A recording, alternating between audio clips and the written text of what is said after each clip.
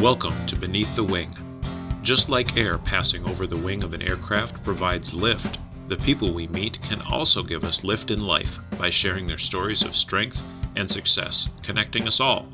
Beneath the Wing explores the stories of those connected with the Minnesota Air National Guard's 133rd Airlift Wing with a little humor and learning along the way. I'm your host, Wing Command Chief Mark Legvold.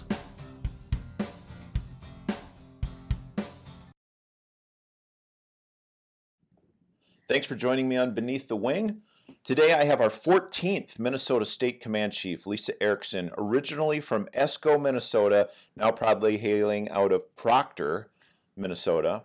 She's served as the 148th Fighter Wing, at the 148th Fighter Wing in Duluth, as well as a bit of time in active duty. So we'll dig deeper into her very diverse professional portfolio, but first I need to make a correction.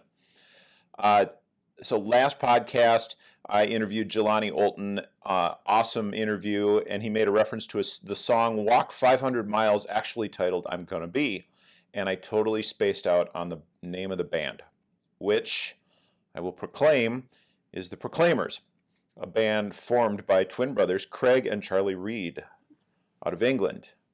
And by the way, if that earworm is now stuck in your brain, like it was mine, they are still touring. Okay. Minnesota State Command Chief Lisa Erickson, thanks for joining me on the podcast. Thanks for having me, finally, on your podcast. Well, it is indeed a pleasure, or it should be here over the next 40 minutes or so. Let's just start with that, State Command Chief. Yes. You took over for our dear friend Mark Rukavina last month and just got done with your first official drill at Joint Force Headquarters. How'd that go? It was different. So you know the hustle and bustle of the wing. You always have just constant movement, constant people. It was really quiet, yet still full of life. When you think of Joint Force Headquarters, you don't often think of all the enlisted that are there that make it all move. There is a good group of enlisted corps that are there that need care and feeding. So it was fun just to see the smaller group and get to know a few of them a bit better. So are you there for the care and feeding, as we like to say, of the enlisted force at Joint Force Headquarters, or are you there for the care and feeding of all the enlisted forces in the state? And if both, how do you do that? It's both.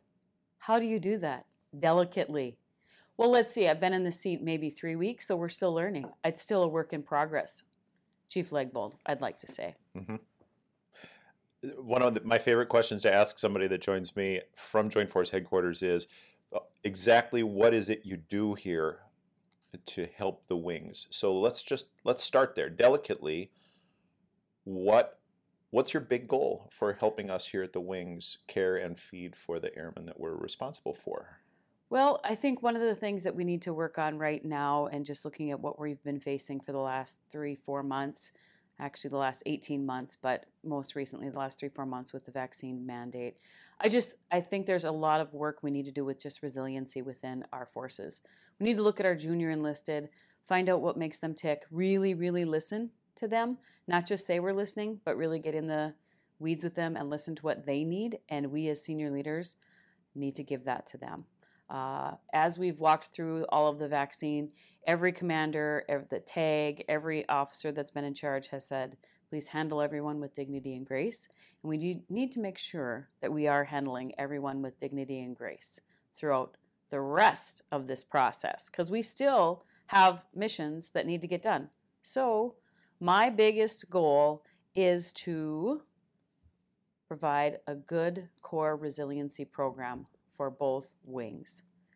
That's getting back to the resiliency training, all of that. What did we used to have? We had resiliency trainers. Is that what we called them? Master resiliency trainers.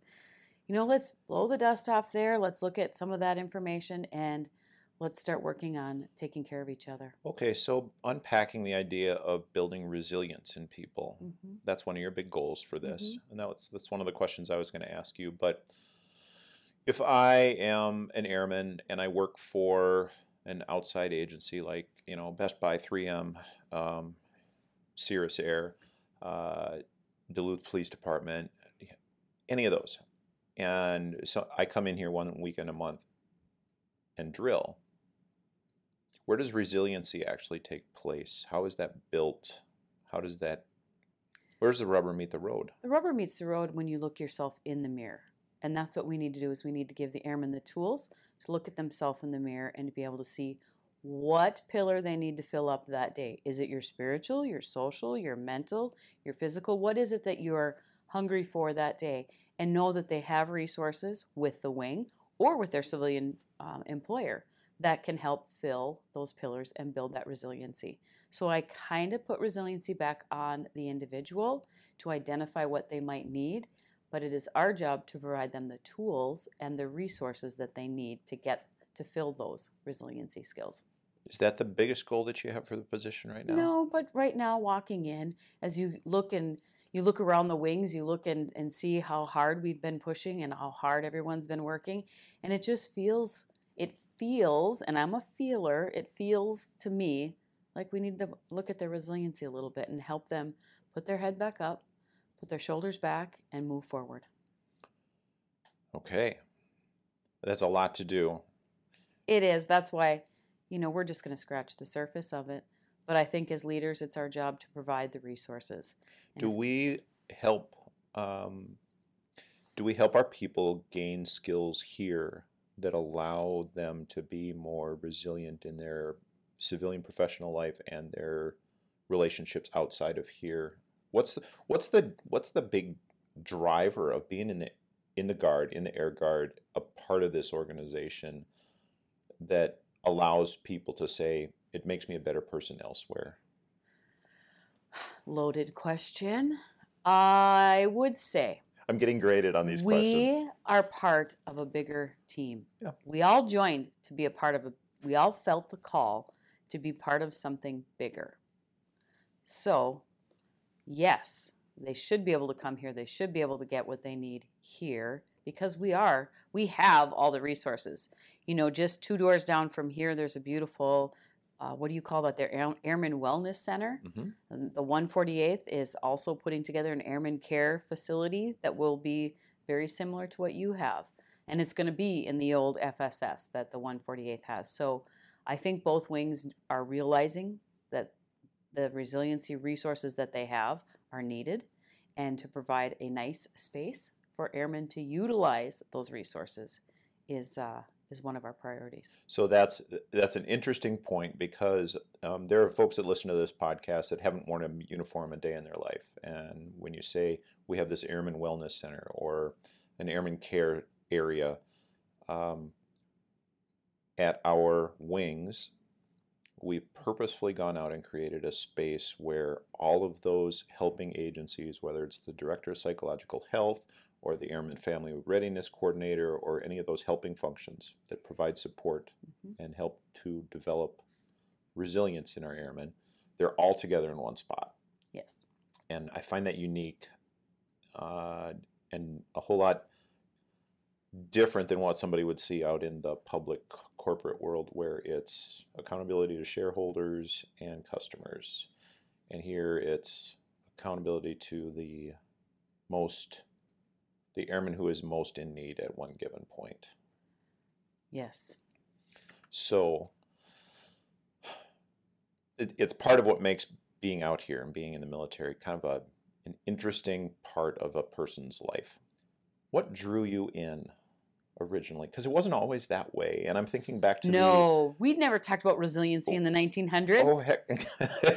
We did not. In the 1900s. In the 1900s, it was just you just put your boots on, strapped your uniform back on, and you went to work, and that's what you did. Did your hair, put it up in a very tight bun that hurt your head? Yes, I used to put my hair up in the 1900s and 80s and 90s, and then I decided the shorter look was more aerodynamic. I agree with you. Yes. 100% and probably more so. Yes. But in order to be resilient, yep. One of the biggest reasons we need our resilient airmen is because we need them ready. Look what we have faced in the last 18 months. We could never have anticipated that we needed our airmen so ready so quickly. So that's why looking at their resiliency is one of the biggest components of their readiness. Yeah.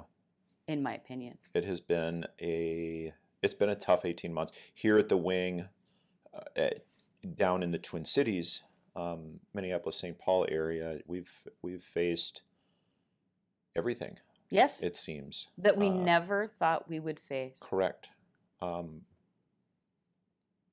It's been a tough year. It's been a tough year on our airmen. I've had countless conversations with folks that have dealt with the emotional difficulty of serving their community when their community was in need of big time social change. Yeah. And, struggling through that stuff, they have come out overwhelmingly on the other side, much more, like you said, resilient, stronger. And they're going to be looking back at way back in the 2020s. I remember when, Right. 20 years from now, when they're getting ready to retire. Just think of those relationships that have been built, though. That's the other piece to everything is relationships. The 133rd and the 148th work together quite nicely in the last 18 months for PI 59, Operation Safety Net. All of those things were done together.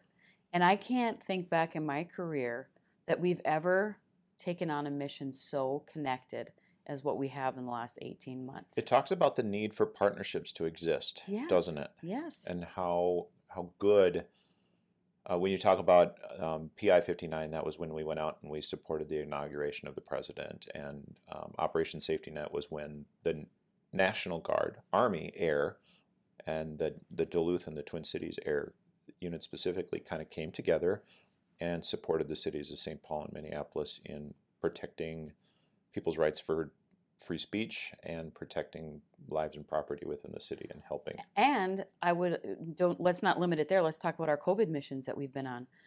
These testing sites that we've had, the alternate care facilities that we're standing up now, that's Army Air. Yep. That's all Minnesota National Guard, Air and Army. So the relationships aren't just between the two wings, it's also with our Army counterparts that we are seeing our airmen and our soldiers are able to work together in concert like we've never had the opportunity before, I believe. Absolutely. And I think it's been good. It's been very, very good. And it makes us a much more ready and flexible force. Always ready.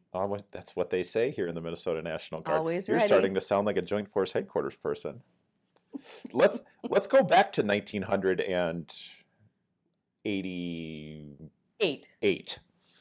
I was going to say 86, but That's the year we graduated. I graduated high school. I went to college for a couple of years. Thought college was going to be the deal. Where was college for you? Well, I started at Moorhead State for one quick quarter. Blew all my graduation money on one quick quarter, and then came home to ESCO and went to UWS, UW Superior. What a great time. That's where I met my husband. Was Really? at UWS, yeah. No kidding. Mm-hmm. That's where the love story started. That's where the love story.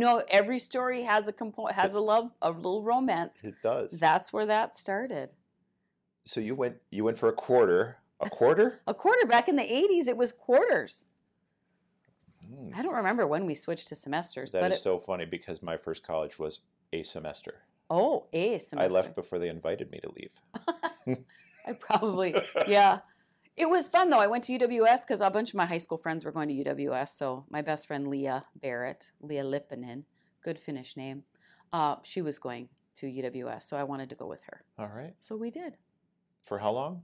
I did that for a year and a half until April of '88 when I enlisted and left. Were you married when you enlisted? No. So Jeff, that lucky guy, we never started quite dating. We were friends, but we didn't date. So I went off into the Air Force. What brought you to the Air Force? Oh, the Air Force. Well, honestly, it was the guy I was dating at the time. His brother was in the Air Force. So that's where I learned about the Air Force, was through Jason Line, who was a professional pro stock drag racer, I might add. No kidding. Mm-hmm. Well, all right. But his brother Lance and I were dating for a couple years, and he was in the Air Force, and he kept coming home on leave and saying how much fun he was having, and I thought, I've got to get the heck out of Dodge for a while. So I enlisted in the Air ESCO Force. is not the hub of social activity in Not Minnesota, really. is it? And I was the baby of the family. No one in my family had ever been in the military. So as I told my parents that, yep, I went to MEPS, and oh, by the way, I enlisted, and oh, by the way, I leave in April. You can tell how well that went over. I am quite positive. So you went to Military Entrance Processing Centers, Yes, MEPS. MEPS. That is where everybody who joins the military goes and they see medical providers and they answer a lot of very detailed questions about their life. Yes. And at some point, everybody starts to have this little bead of sweat develop under their hair, because everybody going through there usually has hair. And they start going, am I making the right decision? This is a lot. Right. For a 19, 20-year-old, 18-year-old. As you followed that blue line through MEPS, because they had colored lines based on what branch you were going into. So I followed the blue line all around. And I remember the last day. So before you ship, you go back to MEPS. You take one last oath when you're active duty. And then they ask you, is there anything you've done? Anything at all that you got to tell us? That's when the bead of sweat started. I'm like, what have I done? I got a parking ticket at UWS. I'm sorry. And they're like, oh, that's okay. That's fine. I thought I was going to, whew, I dodged a bullet there. Yeah, no kidding. You can tell what a colored past I've had with that. A parking ticket. I had been stopped for speeding. ESCO is not the hub of socialization for the state of Minnesota, nor is it the crime capital of the world, is it? No, but it sure is a nice little basketball town. I believe and you. Football. You know, we loved our sports. Little ESCO Eskimos. Yeah. Yeah. I got to give a little shout out. The ESCO Eskimos made it to state in the football. Did you hear? In football this year. Mm-hmm. I believe soccer as well. Mm-hmm. Wow. A lot of good athletes there in ESCO. Yes. Yes. So you joined the Air Force. Mm-hmm. Off you went. Did you go in open general? In other words, did you let the Air Force pick your job? No, Mark. You never let the Air Force pick your job. That is sage advice. Yes. So, and here's where the story begins. I became a jet engine mechanic. Why would you become a mechanic? Well, I wanted to go into administration or personnel, but the wait time was at least 12 to 18 months to get in. And when I was there, I was like, I got to do this, and I got to make the decision.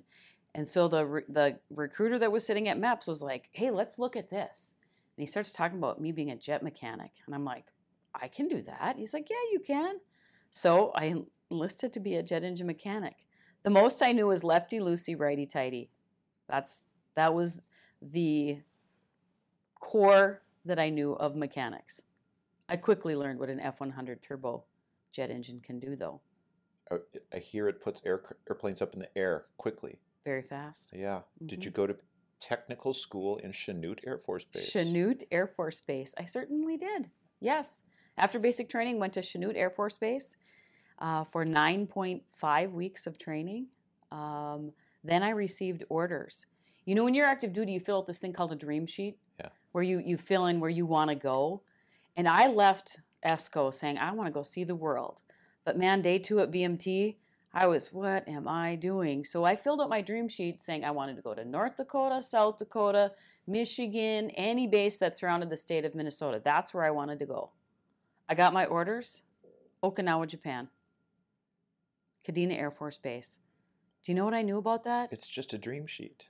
Karate Kid. That's the only thing I knew about Okinawa, Japan. I had to look on the map. Where is this? But it was cool. It was probably the best thing that ever happened. It stretched me beyond anything I thought I could do. It's amazing. You said something that was relatively poignant earlier in that you're going through MEPS and you're trying to find out what to do in the Air Force. You just want to get out of ESCO, run away from home and join the military. Mm-hmm.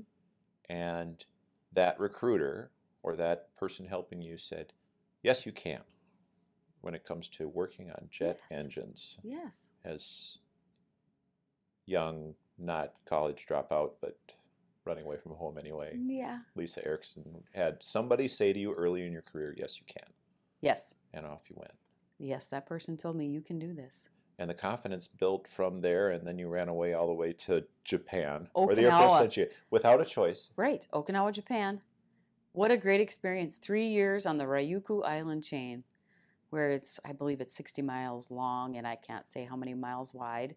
But yeah, into the jet engine shop in the 18th Tactical Fighter Wing. How many women were working in the shop? There were 3 or 4 of us at that time. Probably there was 50 assigned to the shop, and 3 of us working on the floor were mechanics. There was some, we had supply folks and administration folks in the back offices. There were some females there, but on the floor in the jet engine shop, there was 3 females. What And was they separated us. We can't all be on the same crew. So we were on separate crews, okay. which was fine. For upgrade training purposes, Well, sure. yes. I guess that would make sense, wouldn't it? I had wonderful trainers and wonderful supervisors. They took very, very good care of me. I was like their little sister, their daughter. They just looked at this blue-eyed, blonde, redhead girl who had no clue what she was doing and quickly shaped her into a halfway decent mechanic, I might say. And then at some point you started training other people. We did. What did the experience of being one of 3 women in a male-dominated career field, which it still is, Very much so. what did that teach you about developing other people, taking care of other people, and leading other people? It taught me that, geez, Mark, that's where that's your first duty assignment. That's where you learn your good supervisors, your bad supervisors.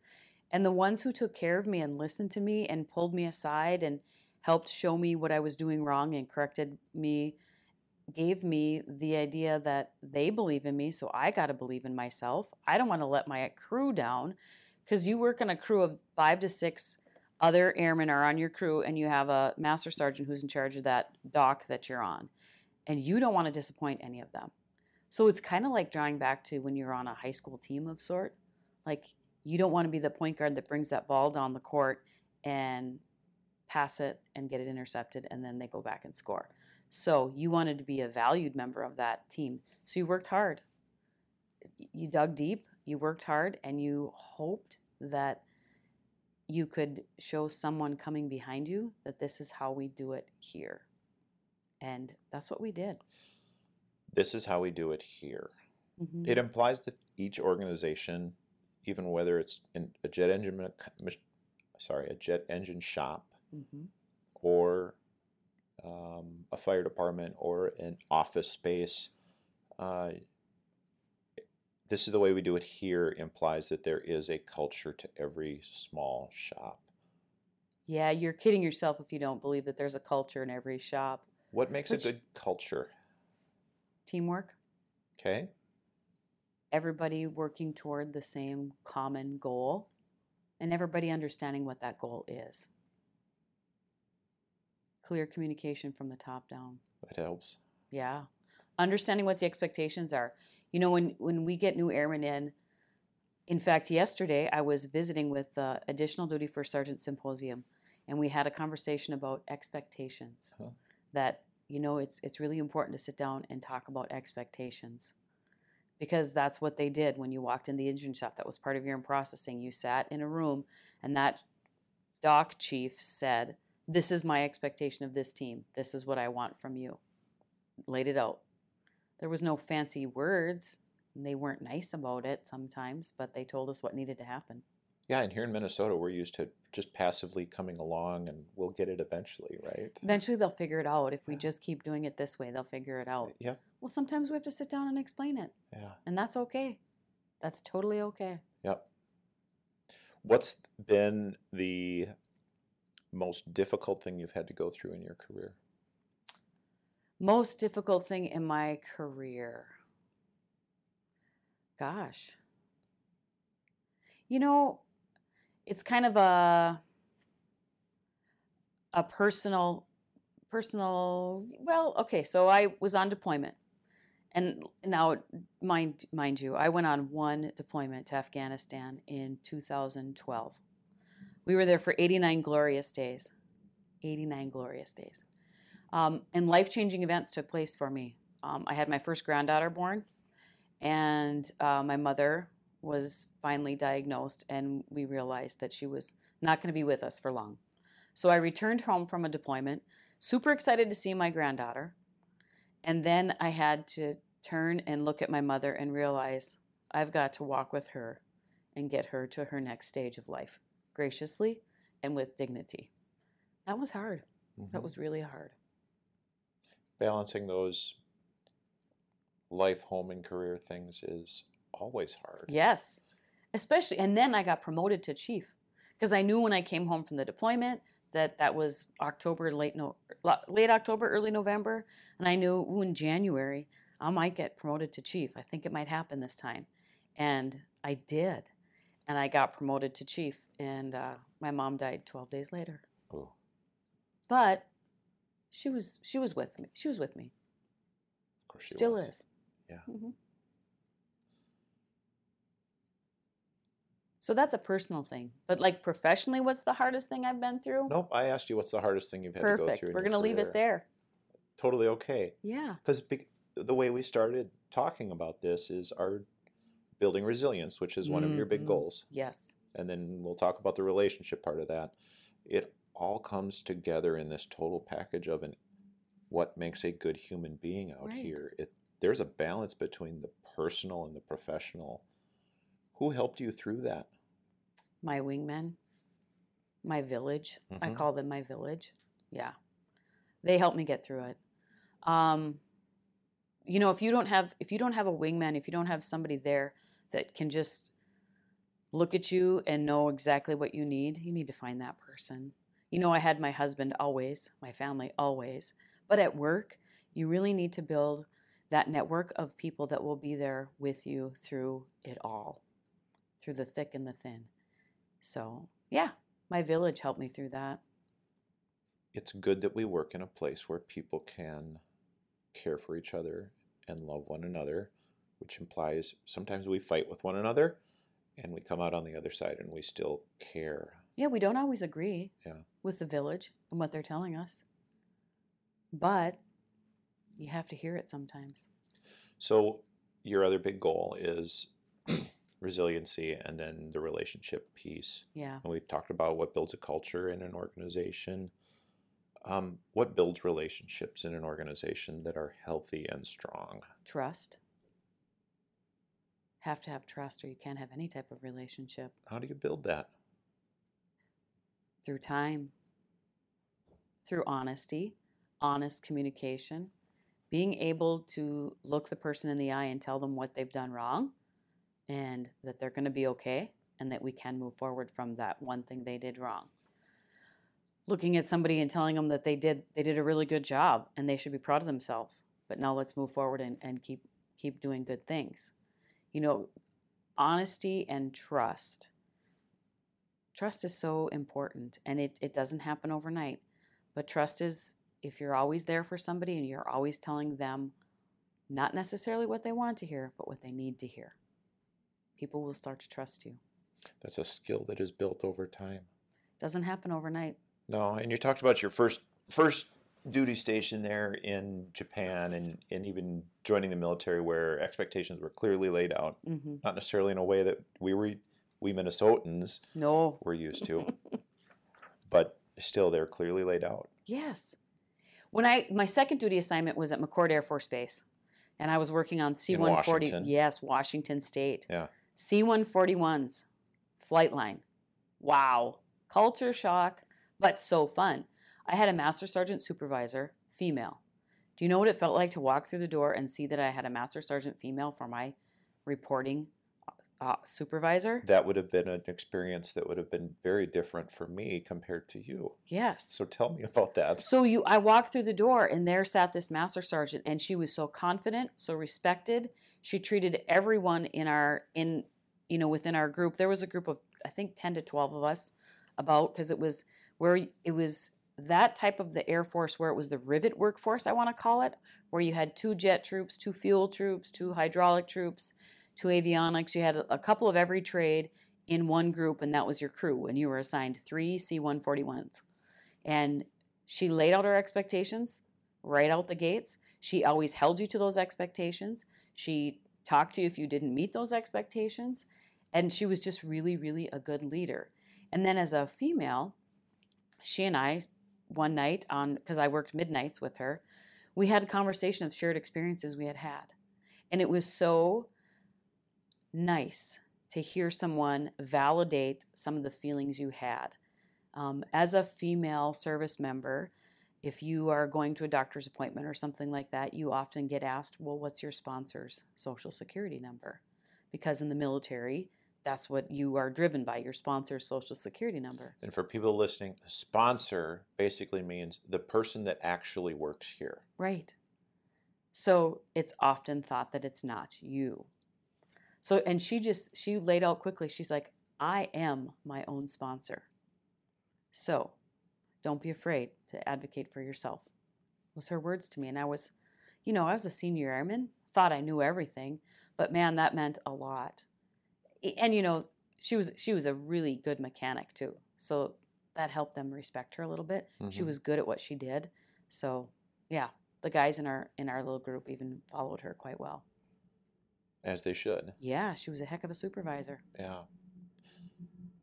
You mentioned rank like twice in that. Yeah. But you also mentioned a lot of characteristics about her as a leader that cross that gender. It doesn't really matter, right? They're just good leadership skills. And that's basically what she wanted me to, don't just be a good airman. Mm-hmm. All right. That's what you got to do. So what advice do you have for the young women joining the military today that they should follow based on what you learned from that Master Sergeant way back in the 1900s? Back in the 1900s. Well, simply, and it might be cliche, but follow those 3 core values that we have. If you follow those, you'll not go wrong.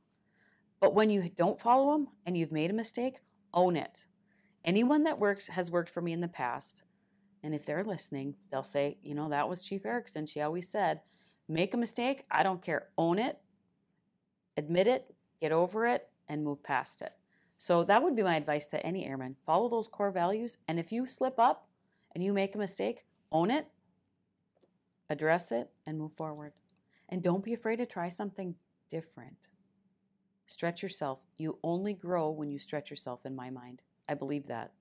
You got to get out of your comfort zone. Absolutely. I have been speaking with the Minnesota State Command Chief, Lisa Erickson, and we are going to take a brief break, finish our cups of coffee, while you get to listen to this important message, and stick around. We'll be back for the second section in just a bit. Hey, this is Mary Matson, the Director of Psychological Health for the 133rd. The holidays are upon us, and this time of year can be tough for a lot of people because of loneliness, financial pressures, or maybe you're dreading those tense dinner table debates with relatives. Whatever your reason, remember it's okay to establish your own boundaries, which may include changing up holiday traditions and not putting pressure on yourself to have holiday cheer if you're not feeling it. Also, avoid numbing difficult feelings by using alcohol and other substances, which can worsen anxiety and depression. Don't forget to stop by the Airman Wellness Center in Building 631 on the second floor. In our center, you can find the Airman and Family Readiness Office, personal financial counselor, psychological health, our sexual assault response coordinator, and equal opportunity, plus many more programs.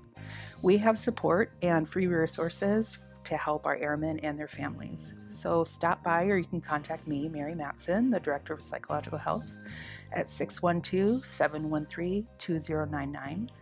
Again, that is 612-713-2099.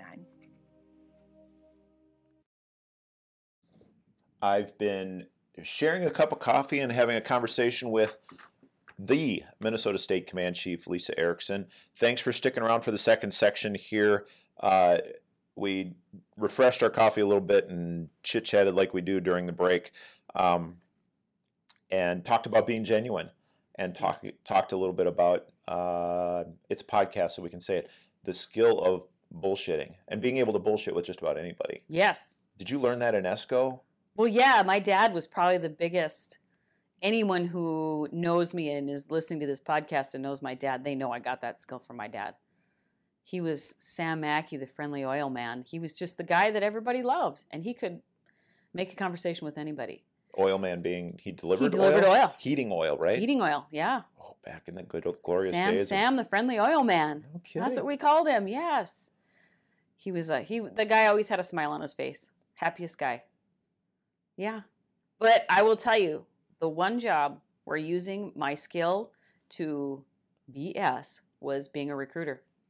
When I was the recruiting office supervisor, we would have to take the recruits in the van, like 4 or 5 of them, sometimes 1, maybe 4, maybe anywhere to that number. The recruiter would drive them down here to the Military Entrance Processing Station, MEPS, drop them off for their processing. Yeah. And I can tell you there's some awkward silence there, but I can make conversation with anybody. And that's one of my skills that I can talk to anybody. So when we're driving down I-35 and we're looking at the windshield and that kid wants nothing to say, I'll get him to talk.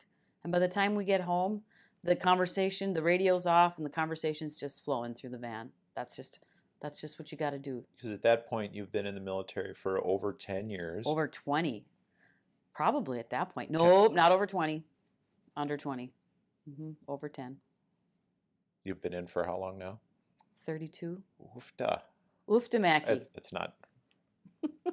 It's not too far off. Not as long as Mark Rukavina. No, he was in for 40. Over 40 plus years. So you talked a little bit about being in the recruiting, yes, and BSing is a good part of that. And recruiting is its own challenge, right? What makes a good recruiter? What makes a good recruiter? Yeah. Hard work. Yeah, it's tough. You got to stick to it. You got to have stick-to-itness to you as well. Like they're going to not want to come in the Guard. You have to sell the Guard.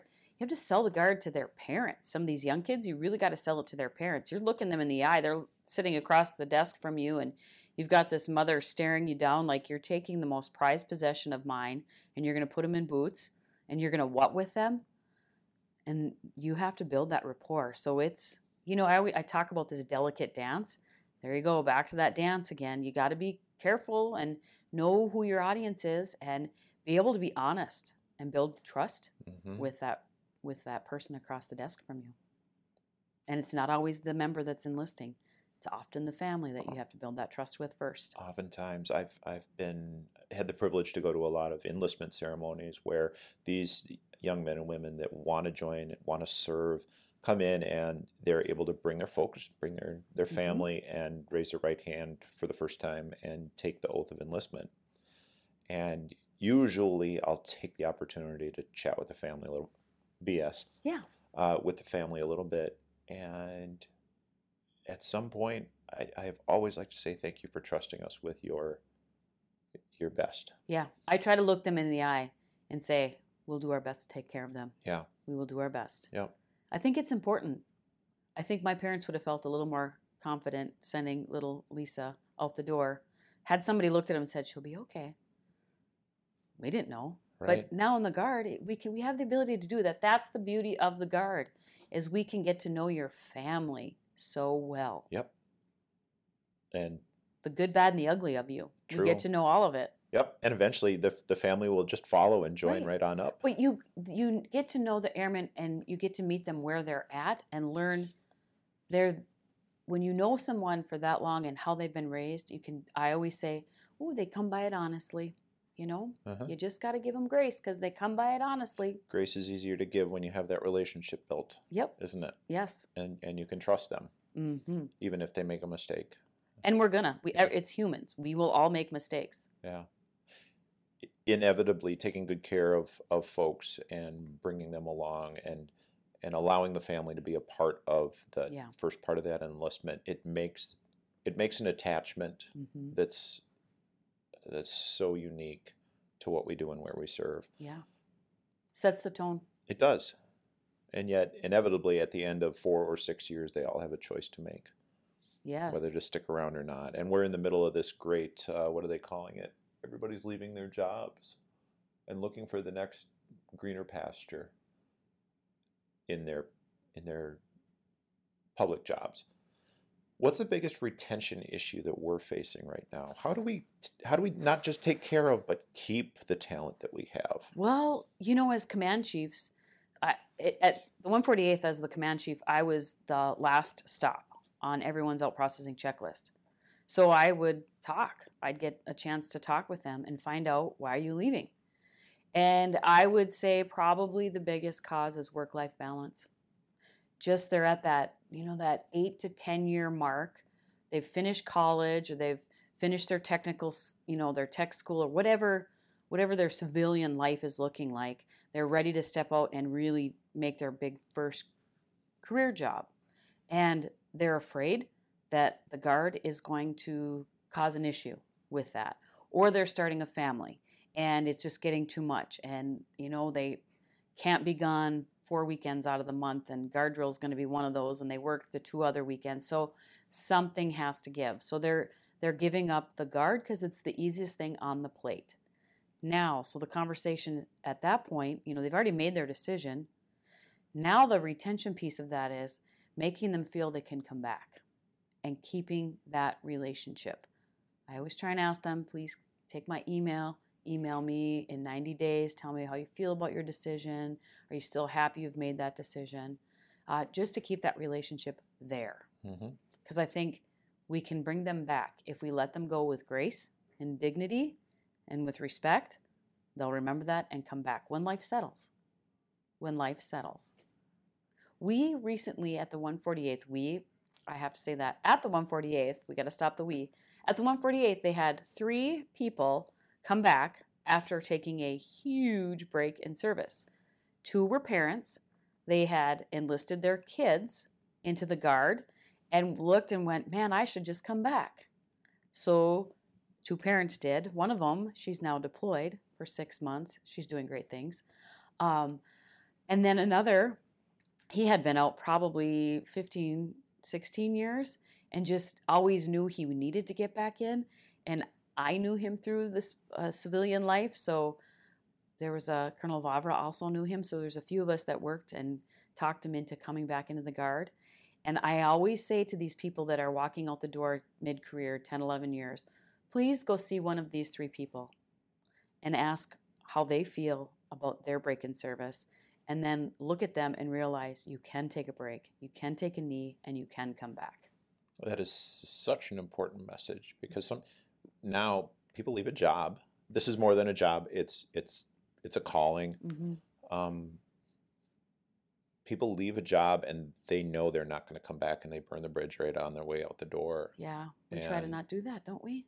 We do. I think that starts with day number 1, where we start that relationship building, and we build a person's resilient core of wingmen, right, support people, and that family, and try and make them feel like this is a place where you belong, even when life is pulling you elsewhere. Yes. You can come back. Yes. That we're going to a meeting. Lisa and I are here in just a little bit, where we're going to talk to the state demographer. Yeah, she's going to tell us what it looks like. And we, as enlisted member, we get to own what it feels like out here, and that is so much fun. But balancing those 2 things, and retaining our talent, but bringing our talent back. Yes. I'd love to see that become an easier thing. Oh, wouldn't it be nice? Also, wouldn't it be nice if we could go from one component to another, like come from the active duty component into the guard, and from the guard into the active duty, making that a lot easier. I wonder if the Enlisted Field Advisory Council could help with that at all. I wonder. I know you're very big and active in that organization of... I had to get my plug-in for my EFAC. Why wouldn't you? And that's the other great thing about doing what we do and working where we are, is not only is there a voice for everybody, we have junior enlisted councils, we have people in their first 2 years of service able to tell the highest ranking person in our organization face to face what they think. Yes. There's a mechanism for that. And it's so good. We're not always good listeners, but there is always opportunity to listen. Yes. Next time you talk to my Lisa, you can mention that I just said that. Okay. One of the things that I need to work at is those skills of listening, but there is always that opportunity to listen, especially in our organization, which is great. Hey, so you're state command chief, you've been wing command chief, you worked admin jobs, you've been a jet engine mechanic, you've been a recruiter, you've worked in the medical career field. What's the funnest? I was hoping you'd ask me that. Civil engineering, prime beef training manager. Oh my stars. Had to get that in. I worked with the coffee shop crowd, your carpenters, your plumbers, your electricians. They were the best group well, there a lot of them were men, but there was a couple gals in there, but they were just the best group. They were so fun, so authentic, salt of the earth people that just really wanted to do a good job. So good that when I enlisted my son, I put him in civil engineering. A great place to be. It is. He's a dirt boy. Yeah. Heavy equipment operator, Master Sergeant Jason Erickson. Well, Mm-hmm. congratulations. Yes. Proud yes. mom. Little bit. He's getting ready to go on his 4th deployment, though. So, when I enlisted him, I told him, "Oh, you probably won't deploy. Whoops. Much." That's okay, though. He's got a good support network. His wife is really phenomenal, and it'll be good. That's good. Yeah. And I'm sure. Not that they'll listen to this podcast, but Well, maybe they will. maybe. Just to hear me. Hear Mark Legvold. I'm sure. But is this fun now? Well, yeah. Of Oh. course, being the command chief is fun. Yeah. Because, like drill weekends where you get to walk around and just talk to people. Best job ever. The last 18 months has been really hard to do It's been hard. that. Right. That's what Colonel Blomquist and I struggled because we were doing so good getting out and talking to people. And it's not always his comfort zone. Uh-huh. And he was really starting to get comfortable with that. And then COVID hit. So now Chief Joe Mickerton, that's his job at the 148th. He's got to make sure that the wing commander gets out and talks to people because that's what matters. How does that feel, passing your old job on to somebody and staying in a part of the organization? Ooh, she's tough. It's tough, but I've only been at it 3 weeks. But I'm handing the airmen, the care of the airmen, off to someone who will do a phenomenal job. He's not me. He doesn't have to be me, but he's going to do great things. I see the three of us, you, he, and I, working very closely together and getting some really good development for our airmen. So I hope they're excited because you two are phenomenal development builders. You build great programs. I'm just looking forward to see where you guys take this. I think we're going to have a lot of fun together. I am hoping that we can get in and amongst people a whole lot more than we have in the last 18 months. Yeah. 19, which, by the way, I've been in the job for 19 months, so doing our best. What a good time to start a new job. COVID. Okay, so I asked, is this fun? Yes, it's fun. You and I have spoken about the podcast, and we're going to play quick questions. So just to remind you of the rules, I ask a question, and you have to say what comes into your mind first. And we move on to the next question really quick. All right, so the ladies in my book club, Read Between the Wines, they're waiting to hear this. Read Between the Wines. Yes. Okay. Favorite country song from the 90s? Favorite country song? Well, it's got to be an Earl Thomas Conley one, ETC, right? Gosh. Okay. Something from ETC. Was the name of the song Gosh Okay, or? Can't think of it. I can't think of just one song.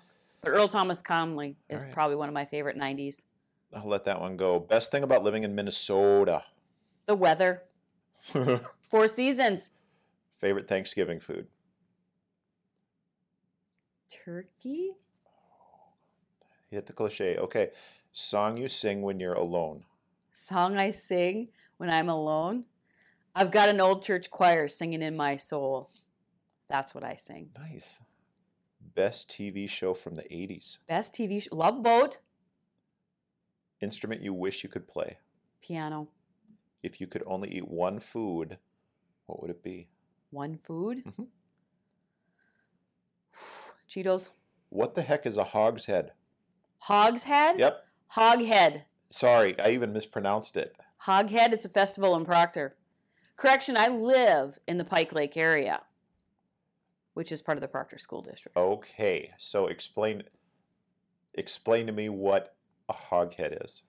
I honestly can't do it justice because I think it has something to do with the rail system in Proctor. Proctor Rails. So there are many people right now going, oh my stars. I know. She doesn't know what a hoghead is. Somebody I know from it's Proctor a festival doesn't know what a in hoghead is. August that they always have. And since I've lived in the Proctor School District, I think I've been to Hoghead once, but as a young kid, man, we never missed Hoghead. My friends, Joe Davidson, Dan Hakenen, that crew, we went to Hoghead. That was fun. Why wouldn't you? Why wouldn't you? Street dance. Minnesota has town festivals, Mm-hmm. and everybody's got to have one. That's theirs. Big old street dance. Good time. Mm-hmm. Hoghead, by the way, is a term used for the engineer on a train. Thank you. I knew it had something to do with the rail. Yeah.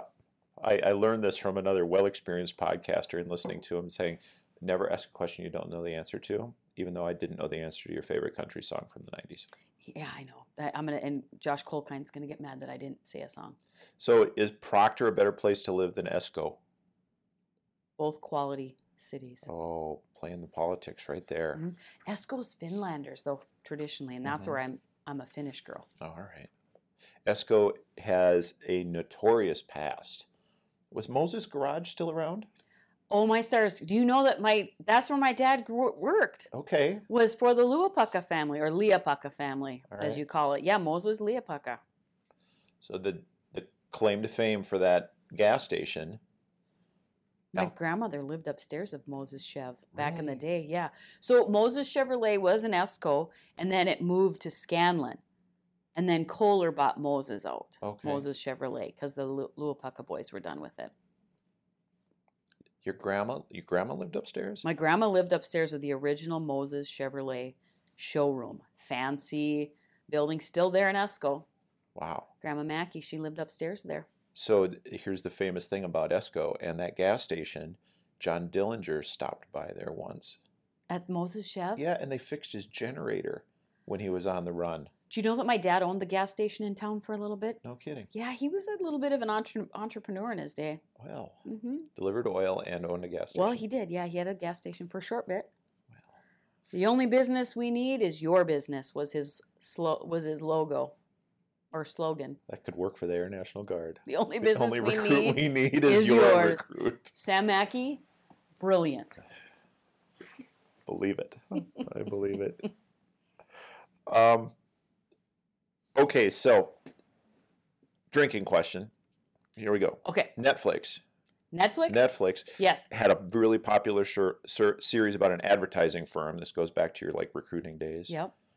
Called Mad Men. You ever watch it? No. It was a great show. Terrible characters in that it kind of brought out that ugly side of the 1950s. Okay. Um, Didn't watch it. the smoking, the drinking, the womanizing men. Sitting at their desk smoking, I bet. Oh yeah. Well, they did that back in the Guard. Well, unless Everybody did. they had to put their cigarette in their mouth and walk over to their bar in their office and pour themselves a Manhattan. I'm Which- sorry, an old fashioned. Old fashioned. So one of the companies that they produced an ad for was Aquanet. Hairspray. Yeah. Well, you know me in hairspray. How much Aquanet do you go through in a Well, month? it's not Aquanet. I go through Kenra or I use Aveda Control. All right. Yeah, I go through a lot of it. Everybody will tell you, "Oh, gal, she uses some hairspray." That's what I have heard about Yep. you. Yep, but this doesn't happen overnight. I'm touching my hair. If everybody can see me, they know what I do. This doesn't happen overnight either. Nope. I'm touching my scalp for those of you watching the podcast at home. So Peggy Olson was a character on it. She was played by Elizabeth Moss, who is now in a new Netflix series, which is escaping me. Terrible. Anyway, she was a groundbreaking character who faced the sexism and the well-established glass ceiling in a company back in the 1950s. Kind of like joining an male-dominated career field Yeah. in maintenance. Right. So here's my vision that I have, thinking of Lisa Erickson, the state command chief, who's been around for 30 some odd years in the military and breaking barriers of her own. You and Peggy in the 50s are sitting around chatting over some nice old fashions. Me and Peg. You and Peg. And you say, Peg, I want to give you some advice about how to get ahead. And it's the 1950s. What advice would you give women in the 50s to make it easier for women in the 2020s? Be true to yourself. Hang in there, and change is coming. But only you can make that change possible. You really have to be part of that change. Be true to yourself, Peg. Don't sell yourself short. It was a good character. She struggled through a lot of stuff. The character did. And I think it just kind of painted this picture of what it was like for women trying to be true to themselves in the 1950s and how Not difficult easy. it was. And never apologize for being yourself. So Are we getting it right? We're starting. Oh, yeah. Yes, I think so. I hope so. Geez. You know, we're old now. We're the old people on the team. Aren't we, though? I guess to honestly answer that question, Mark, you and I would have to go ask our young airmen that question. Yeah. Are we getting it right? I try to ask that when I have the opportunity here. And most of the time, people answer, we're getting there, or we're trying. Yeah, we're close. And We're working. We're working. That's all we can do. So what gives you the most hope for the future in the Air National Guard? Airmen, the young airmen. Yeah. Man, looking at them, they're so excited. Student flight. You walk into student flight, talk with them, and they're excited. They want to get to basic training. You watch the graduation ceremonies. You see people post the pictures on the Book of Faces and the Instagram and all of that. That's out and there on the World Wide Web, huh? On that World Wide Web that I like to go to. Yeah, that's what makes me excited is who's coming up our ranks. They're so much smarter than we were. Yes. And yeah, and they kind of know what they want a little bit more than what I had no idea. Yeah. Lisa Erickson, State Command Chief for the state of Minnesota. Mm-hmm. Team 14. Team 14. Thanks for joining me today on Beneath the Wing. Next episode, I'm going to be joined by one of our maintainers who crossed into the blue from a different branch of service and into the Air National Guard. I haven't for a while, and I just need to take a quick opportunity to thank Amy Lovegren in the 133rd Public Affairs section for the production expertise that she pours into this every time I give her the recordings. And if you really like podcasts and you like the opportunity to learn about what it is like to lead, I want to encourage you this next year, January 13th, Team 13, the National Command Chief for the Air National Guard, Mo Williams, is releasing 13 Ways to Lead, and episode 1 releases on January 13th. I'll try and remind you then, but in the meantime, thanks, Lisa, for joining me on the podcast. Thanks for having me. Absolutely it's been fun. A pleasure. We'll see you all next time.